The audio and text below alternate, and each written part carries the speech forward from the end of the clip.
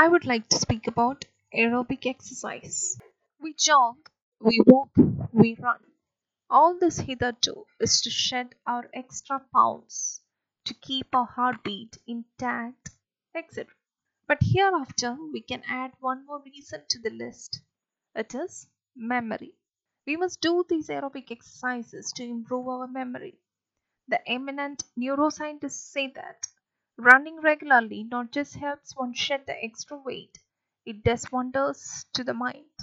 Regular exercise boosts the memory. While exercising, blood flow to the brain increases and higher levels of hormones are released. Aerobic exercise helps people with depression also if they exercise regularly.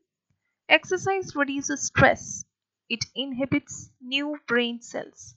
So, aerobics like antidepressants encourage the growth of new brain cells and thereby improve our memory. So, exercise vigorously and make your brain a storehouse of knowledge. Thank you.